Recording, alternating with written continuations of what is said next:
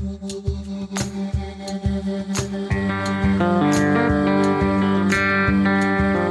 Sam Freeman, and this is Practicing.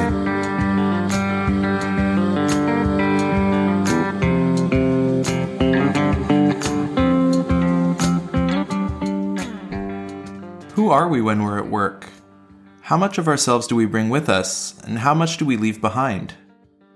I wanted to speak to Bindu Suresh about those questions and a sense of doubleness I've experienced ever since I started working as a physician. How much of me is wrapped up in my professional identity? How do I protect the parts of me that exist and even thrive outside of medicine? It's a doubleness that I suspect many doctors feel or sense, even if they haven't explicitly identified it. As a fiction writer with an established literary career who also works as a pediatrician, I thought there might be something to learn from Bindu about how she makes space for both her creative work and her medical work, her writing self and her doctoring self. Our conversation led us to the heart of those questions and to an exploration of work, creativity, and selfhood. Bindu Suresh is a writer and pediatrician living in Montreal. She studied literature at Columbia University and medicine at McGill University. She completed her pediatric residency training at the Children's Hospital of Eastern Ontario and at the Montreal Children's Hospital. Along the way, she worked as a reporter and literary critic for the Montreal Gazette, and has lived in Argentina and China. Her debut novel, 26 Knots, was published by Invisible Publishing in 2019. That year, she was named a Writer to Watch by CBC Books. Here's our conversation.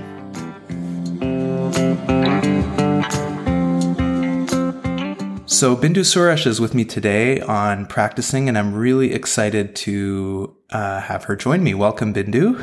Thanks so much for having me, Sam. I'm delighted.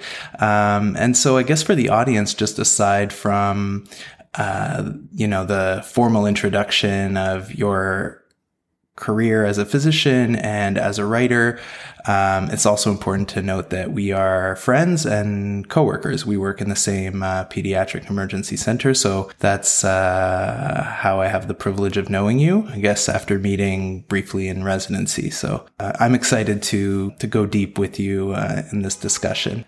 So I wanted to start with you and just maybe have you tell us a little bit about your path into your medical career, how you came to medicine.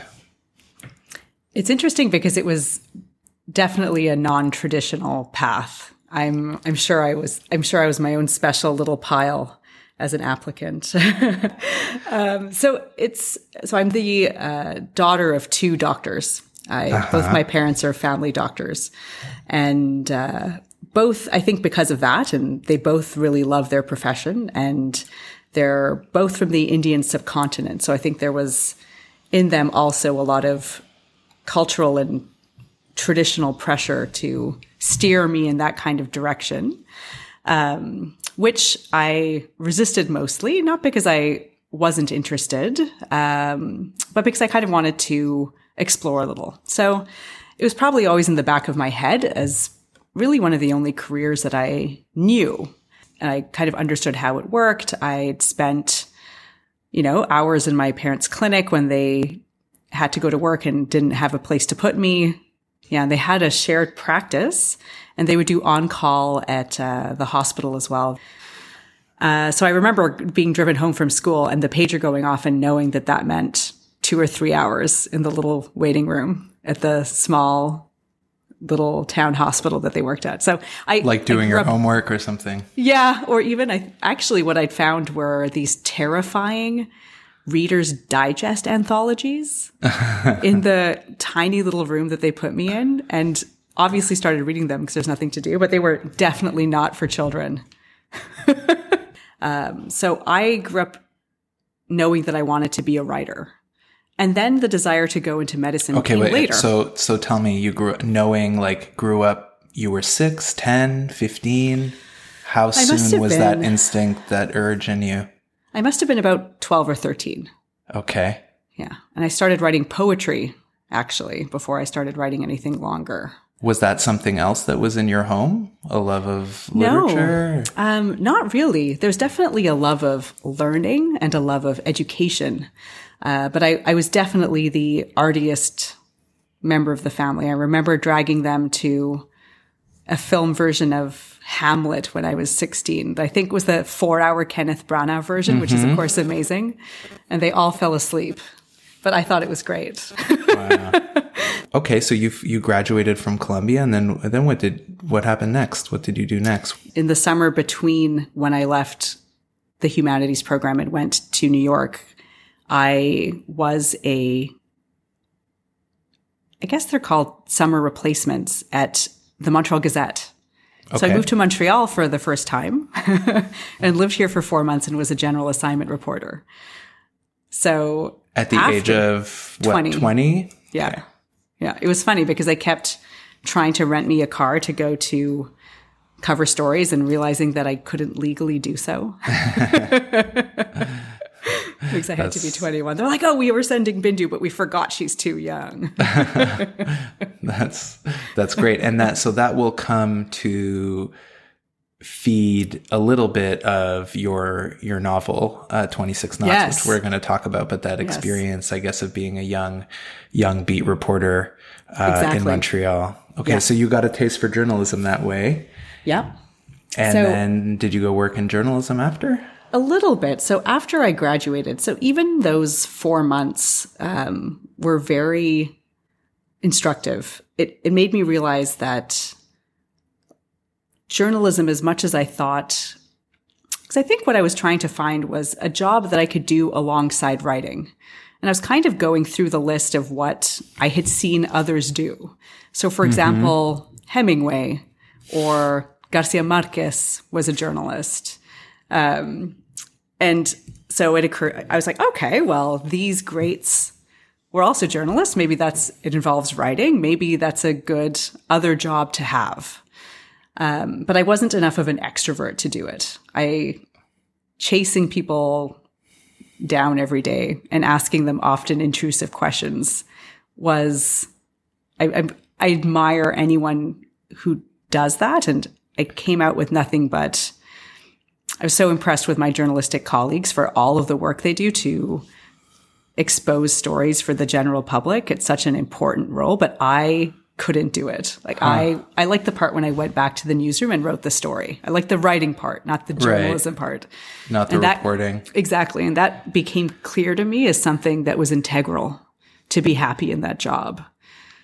So I kind of shifted off a little bit. It was very valuable to have discovered that so early because I think I could have persisted in that direction for a long time.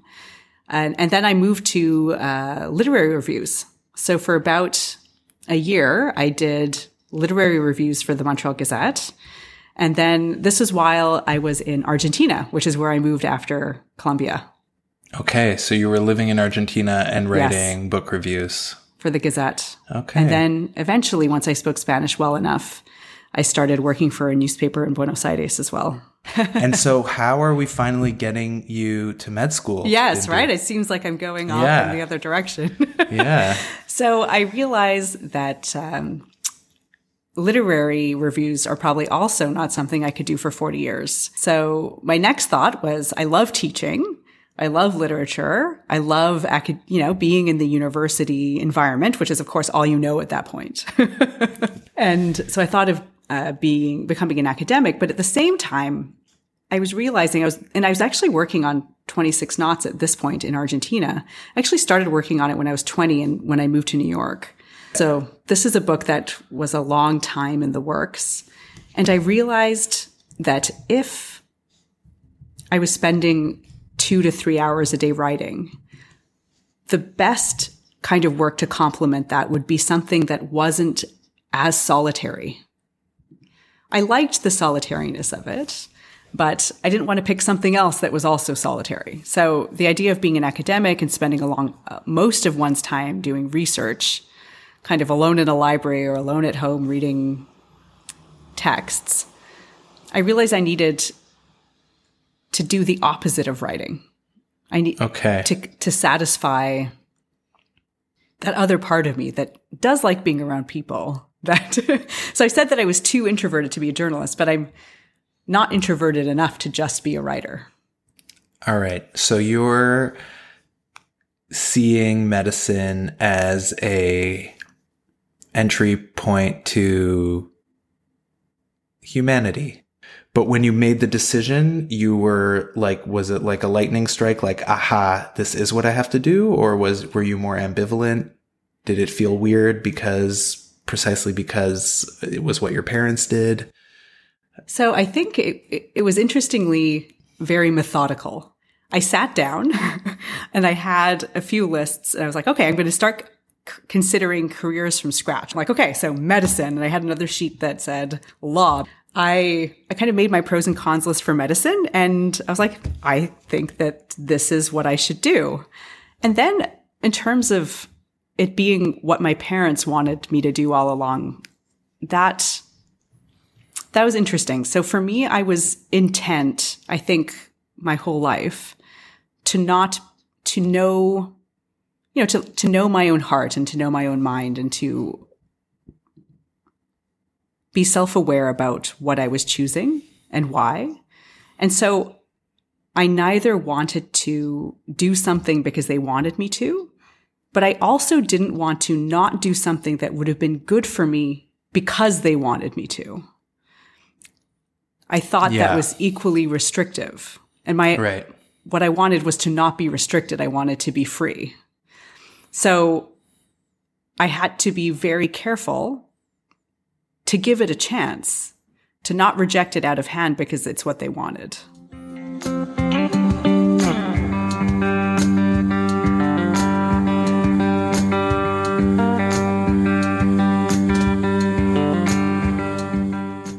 So you ended up in medical school at McGill. Yes. And did you connect with it? Was it what you had been seeking once you started? Was it a good experience? I wish I still had that pros and cons list that I'd obviously drawn up by hand way back in, 2005, because I turned out to like it and to be suited for it more than I had imagined. And also that the pros and cons that I had thought medicine would entail for me were, I think, wrong. Like, I don't think that was a correct list. I don't think I knew what I was doing. But I had, by the end of it, a different list of pros and cons, and I was even gladder that I had done it. Like, it turns out that this career that was chosen for very practical reasons that I could enumerate in a list turned out to be soulfully the right thing for me as well. Can you tell me a little more about that? How it connects with your soul? I think one of the things that I still love about medicine, and I realized early on was such a huge part of its draw for me, was that it's just amazing to possess that body of knowledge. It's just so interesting. So regardless of the human component, which I think comes later, like in the first few years of medical school, you're in a classroom. You can kind of extrapolate to the relationships that you'll have and the relationship to the work and the relationship to patients, which I think you really get, in your clerkship and then in residency as you have a little more responsibility. Right. Doing more rotations in hospital settings. Yeah. But one of the things I love about medicine is the possession of that body of knowledge and being able to disseminate it in a way that is helpful and useful to people. So even the acquisition of that body of knowledge for me was very much something I enjoyed, and I came to enjoy it even further when I saw what it could do in terms of making, this is going to sound cheesy, but making people's lives better. But in terms of what you were seeking, the experience of connecting with other people, being in a helping profession, if I can use that phrase, was that panning out in a way that met your expectations? Yes. Were you connecting with the career, with the calling?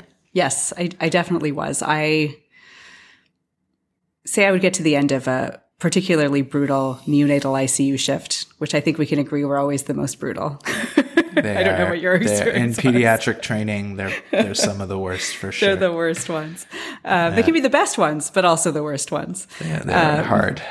But I remember coming home from what was probably the worst one and talking to my boyfriend at the time. I guess he was probably my fiance already at that point. And I remember being exhausted and telling him about the brutal night, but still feeling so lucky that you never have to doubt that you're helping someone, or that every single minute of that 24 hours that I spent was helpful, was useful. You know, so like I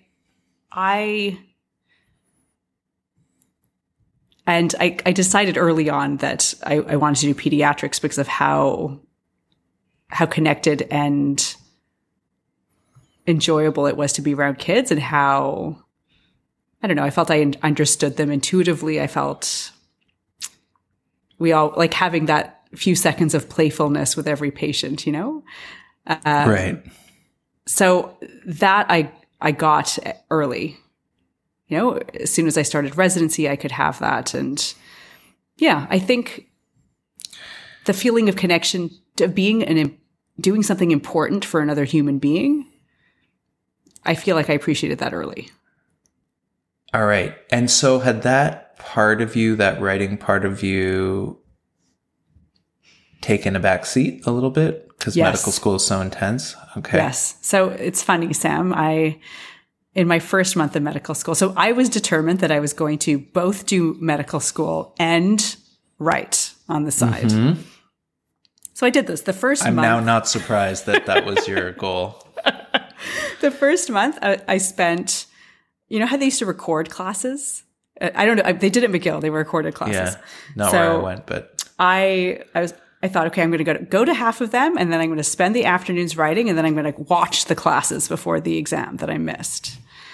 So I happily went through the first month, and then obviously did not realize the volume of material I was leaving for the last week to look at for the first time, and passed my first med school exam by a hair. By a hair. Right. So I was like, oh, this is clearly not how one could do med school. So I actually completely left writing to the side. I thought, well, I'm in medical school. I want to do this well. The idea had been that I was going to try to do both well. Like, the idea was never to kind of skimp on the medical school side. I just had false ideas about how, whether or not that could be done. Right, right. So then I completely put it to the side. I don't think I wrote a single word in 4 years. So that's actually that's quite dramatic. Yeah. Because that was a big part of you. And were you missing that? Were you insecure about that? Yes, both. I missed it. I think it definitely was a part of I think the way I consoled myself was with the idea of taking this year off between medical school and residency, to work on some writing. And I was scared. I as a writer, doing something non-arty as your career pursuit, you somehow, if you've ingested the diet of the capital R romantics, then you are, weakening your talent. You're losing the, you're letting that part of your mind lay dormant, and who knows if it'll ever wake up. So I was confident is so funny because when I've contemplated not doing clinical medicine for a prolonged period, like not weeks, not months, but maybe years, I had the same fear. And I think physicians have that fear that if you stop, it's hard to get back into it because there's such a momentum and confidence and need for kind of a practice to it. So it's an interesting parallel to me that both your main pursuits are kind of, they're tough, they're demanding, they're demanding. Yeah. And so you're trying to balance both, yes, but you really had to go toward medical training while you were in med school. Yeah. I realized that I couldn't do it halfway. I wasn't doing it justice by trying to do another endeavor also well to completion. So I just had to put it aside.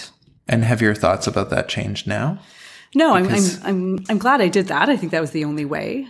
I think it. But I mean, in terms of how you're balancing your work, you're a pediatrician. I think it's fair to say you work part-time. Yeah. But nonetheless, like, I know where you work. I work there too. It's intense. It's physically draining. We see a lot of kids. We do long shifts. And you're doing that and also still being a writer, right? Yes. So now you are doing both. Yes. And yes. How's that going for you? Yeah. So it's interesting because it's the plan that I had always had is that, 23-year-old in, that apartment in Buenos Aires, that's actually finally come to fruition. So now is the test of whether or not that was actually a good idea. It's happening now. Right. So I actually think it is working because they do. How are you doing it? They do complement different parts of me. I'm trying to learn with the schedule. It's taken me a while to realize that I have to group my doctor work days together.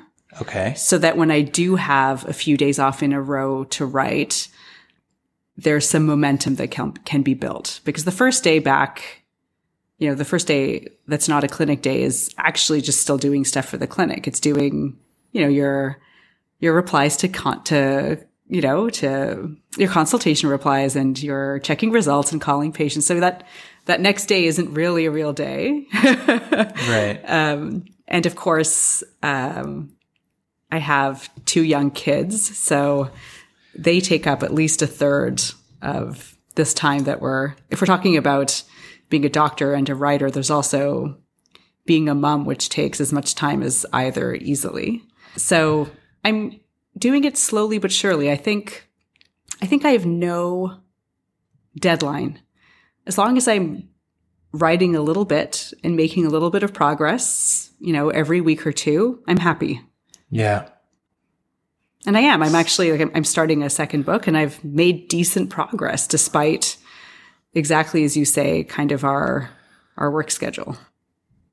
I want to understand that better. I'm really interested in talking to you in part because I'm interested in the kind of idea of creativity and how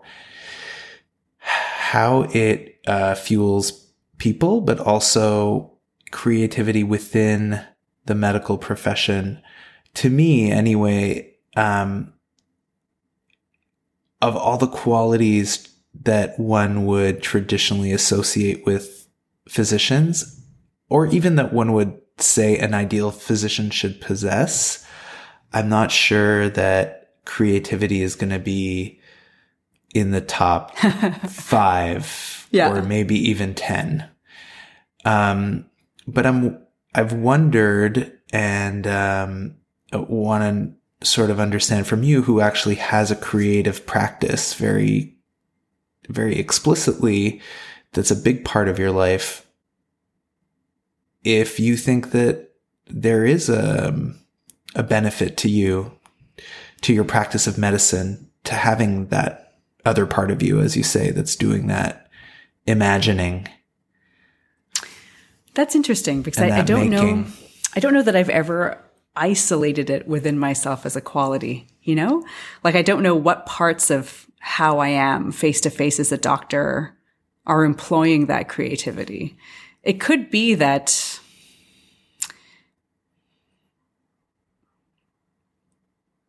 it's coming out in, how personable I might be with a patient, or how I would explain something, or how it might be really on that kind of interpersonal level. I don't know how or if it comes out in the actual, diagnosis, management.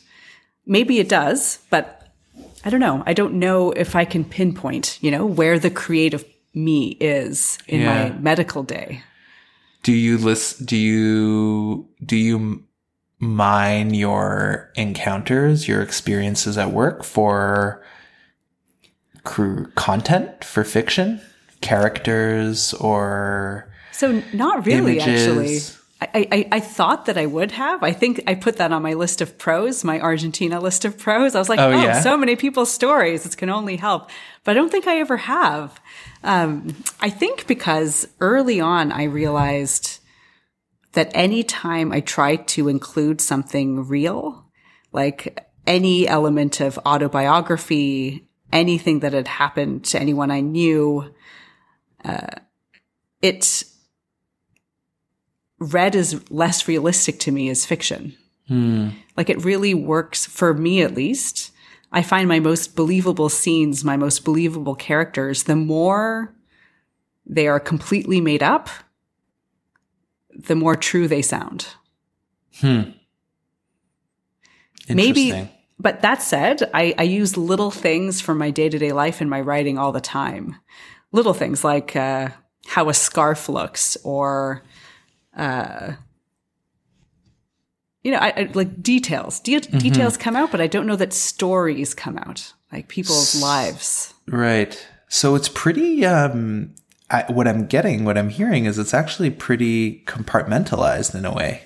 Yeah, I guess it is. I didn't realize that until you asked these questions, Sam, but I think it is. It's like, and it feels like I'm using a different part of my brain and myself.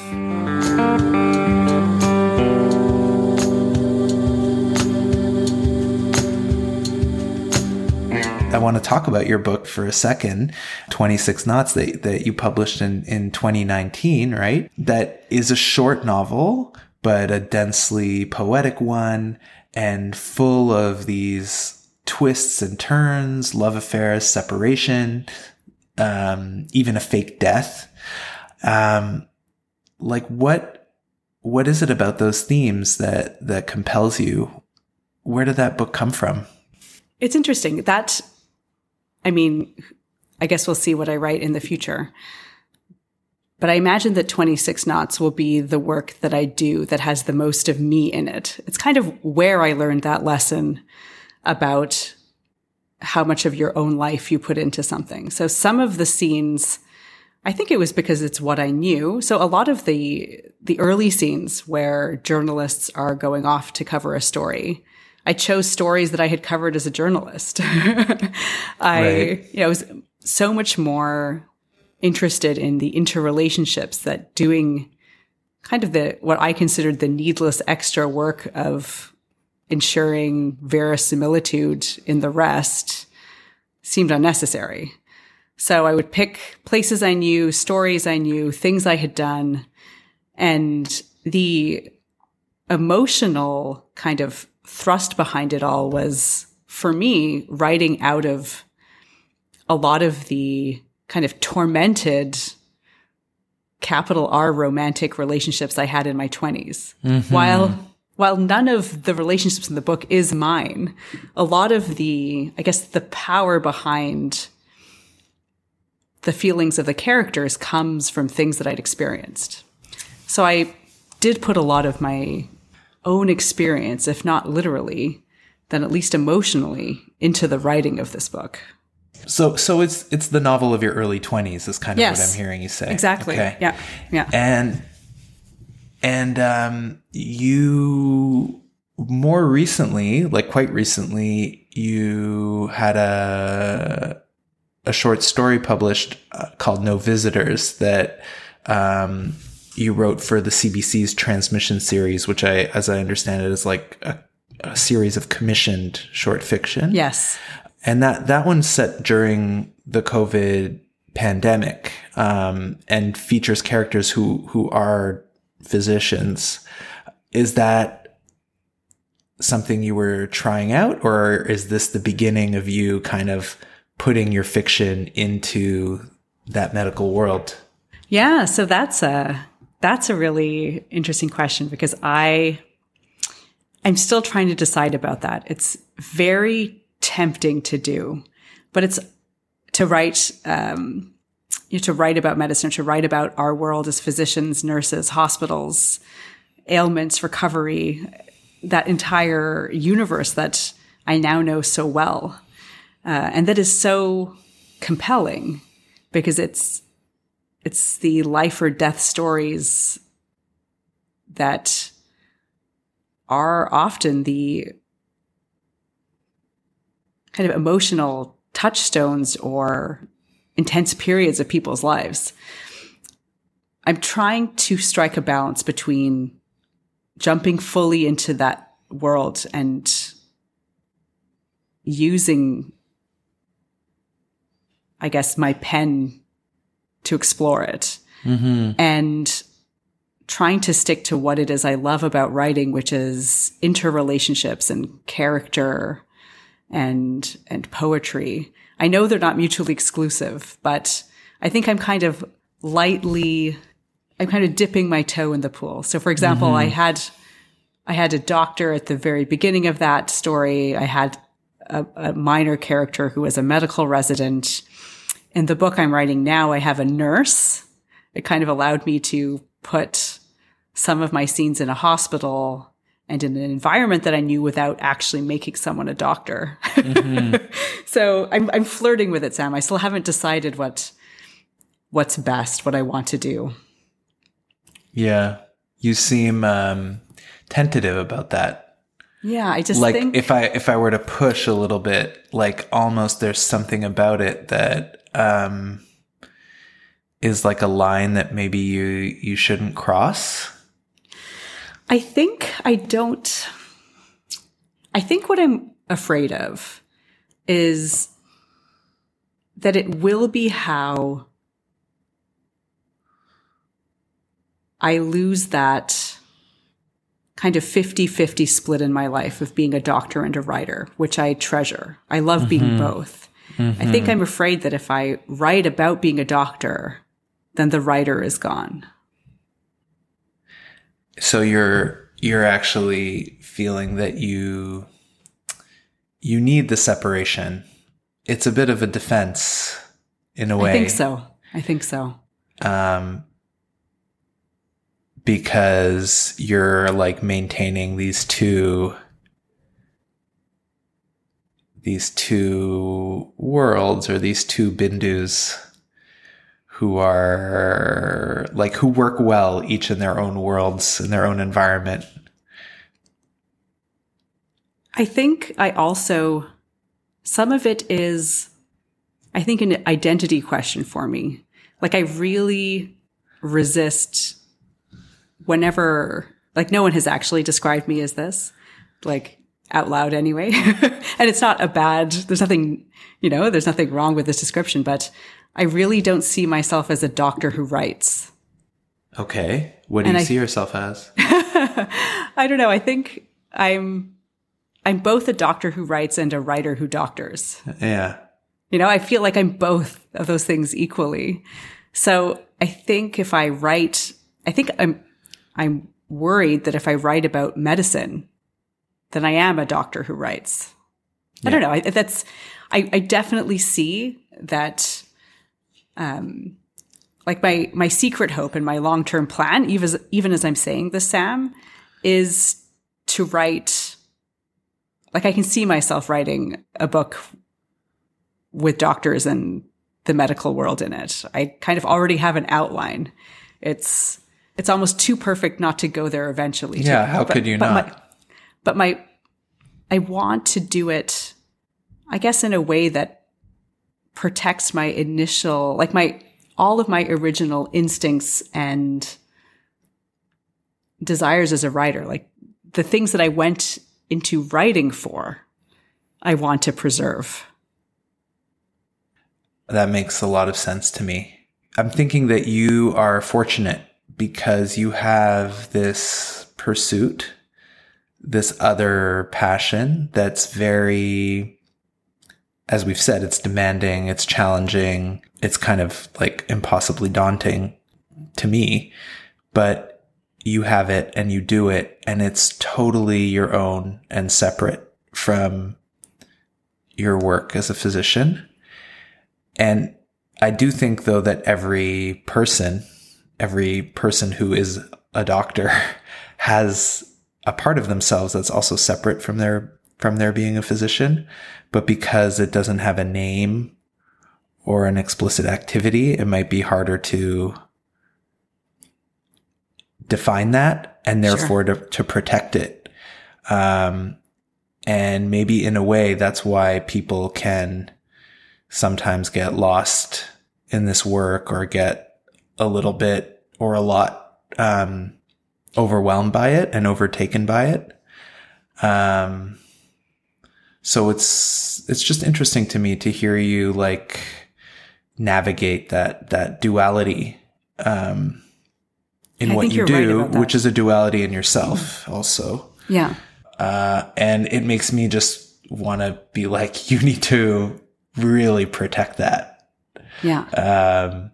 And I'm sure you will write one or many amazing novels that touch on the work we do or the world we work in. But like, you know, when it's what you need to do creatively, then I guess you'll do it. I think it'll be not this one, but maybe the one after. Yeah. I'm lightly planning. I'm pre-contemplative about it. That's a very nerdy little medical joke for those who will catch it. Well, this has been really interesting to get to know you better and to understand how you got to do this fascinating combination of things. For me too, Sam. I actually... how you balance them and how you see them in conversation with each other or not. I really feel like I actually understand myself a bit more after this, Sam. Thank you so much. That was my conversation with Bindu Suresh. Her novel, 26 Knots, is published by Invisible Publishing. If you enjoyed this episode, please subscribe to the show and rate it on the platform of your choice and spread the word. And if you have any comments or guest suggestions, please don't hesitate to reach out through the show's website, practicingpod.com. That's practicing with a C. I'll be back with more conversations on practicing, so stay tuned. Practicing is hosted, written, and produced by me, Sam Freeman. Sarah Freeman provides invaluable editorial advice. Artwork is by Jeff Landman. Music is by Mr. Smith, made available under Creative Commons licensing. Thanks also to Juniper Belshaw, Jeff Dyke, Katarina Haddad, Jess Malls, Howard Mitnick, Ezra Siller, and Catherine Tang.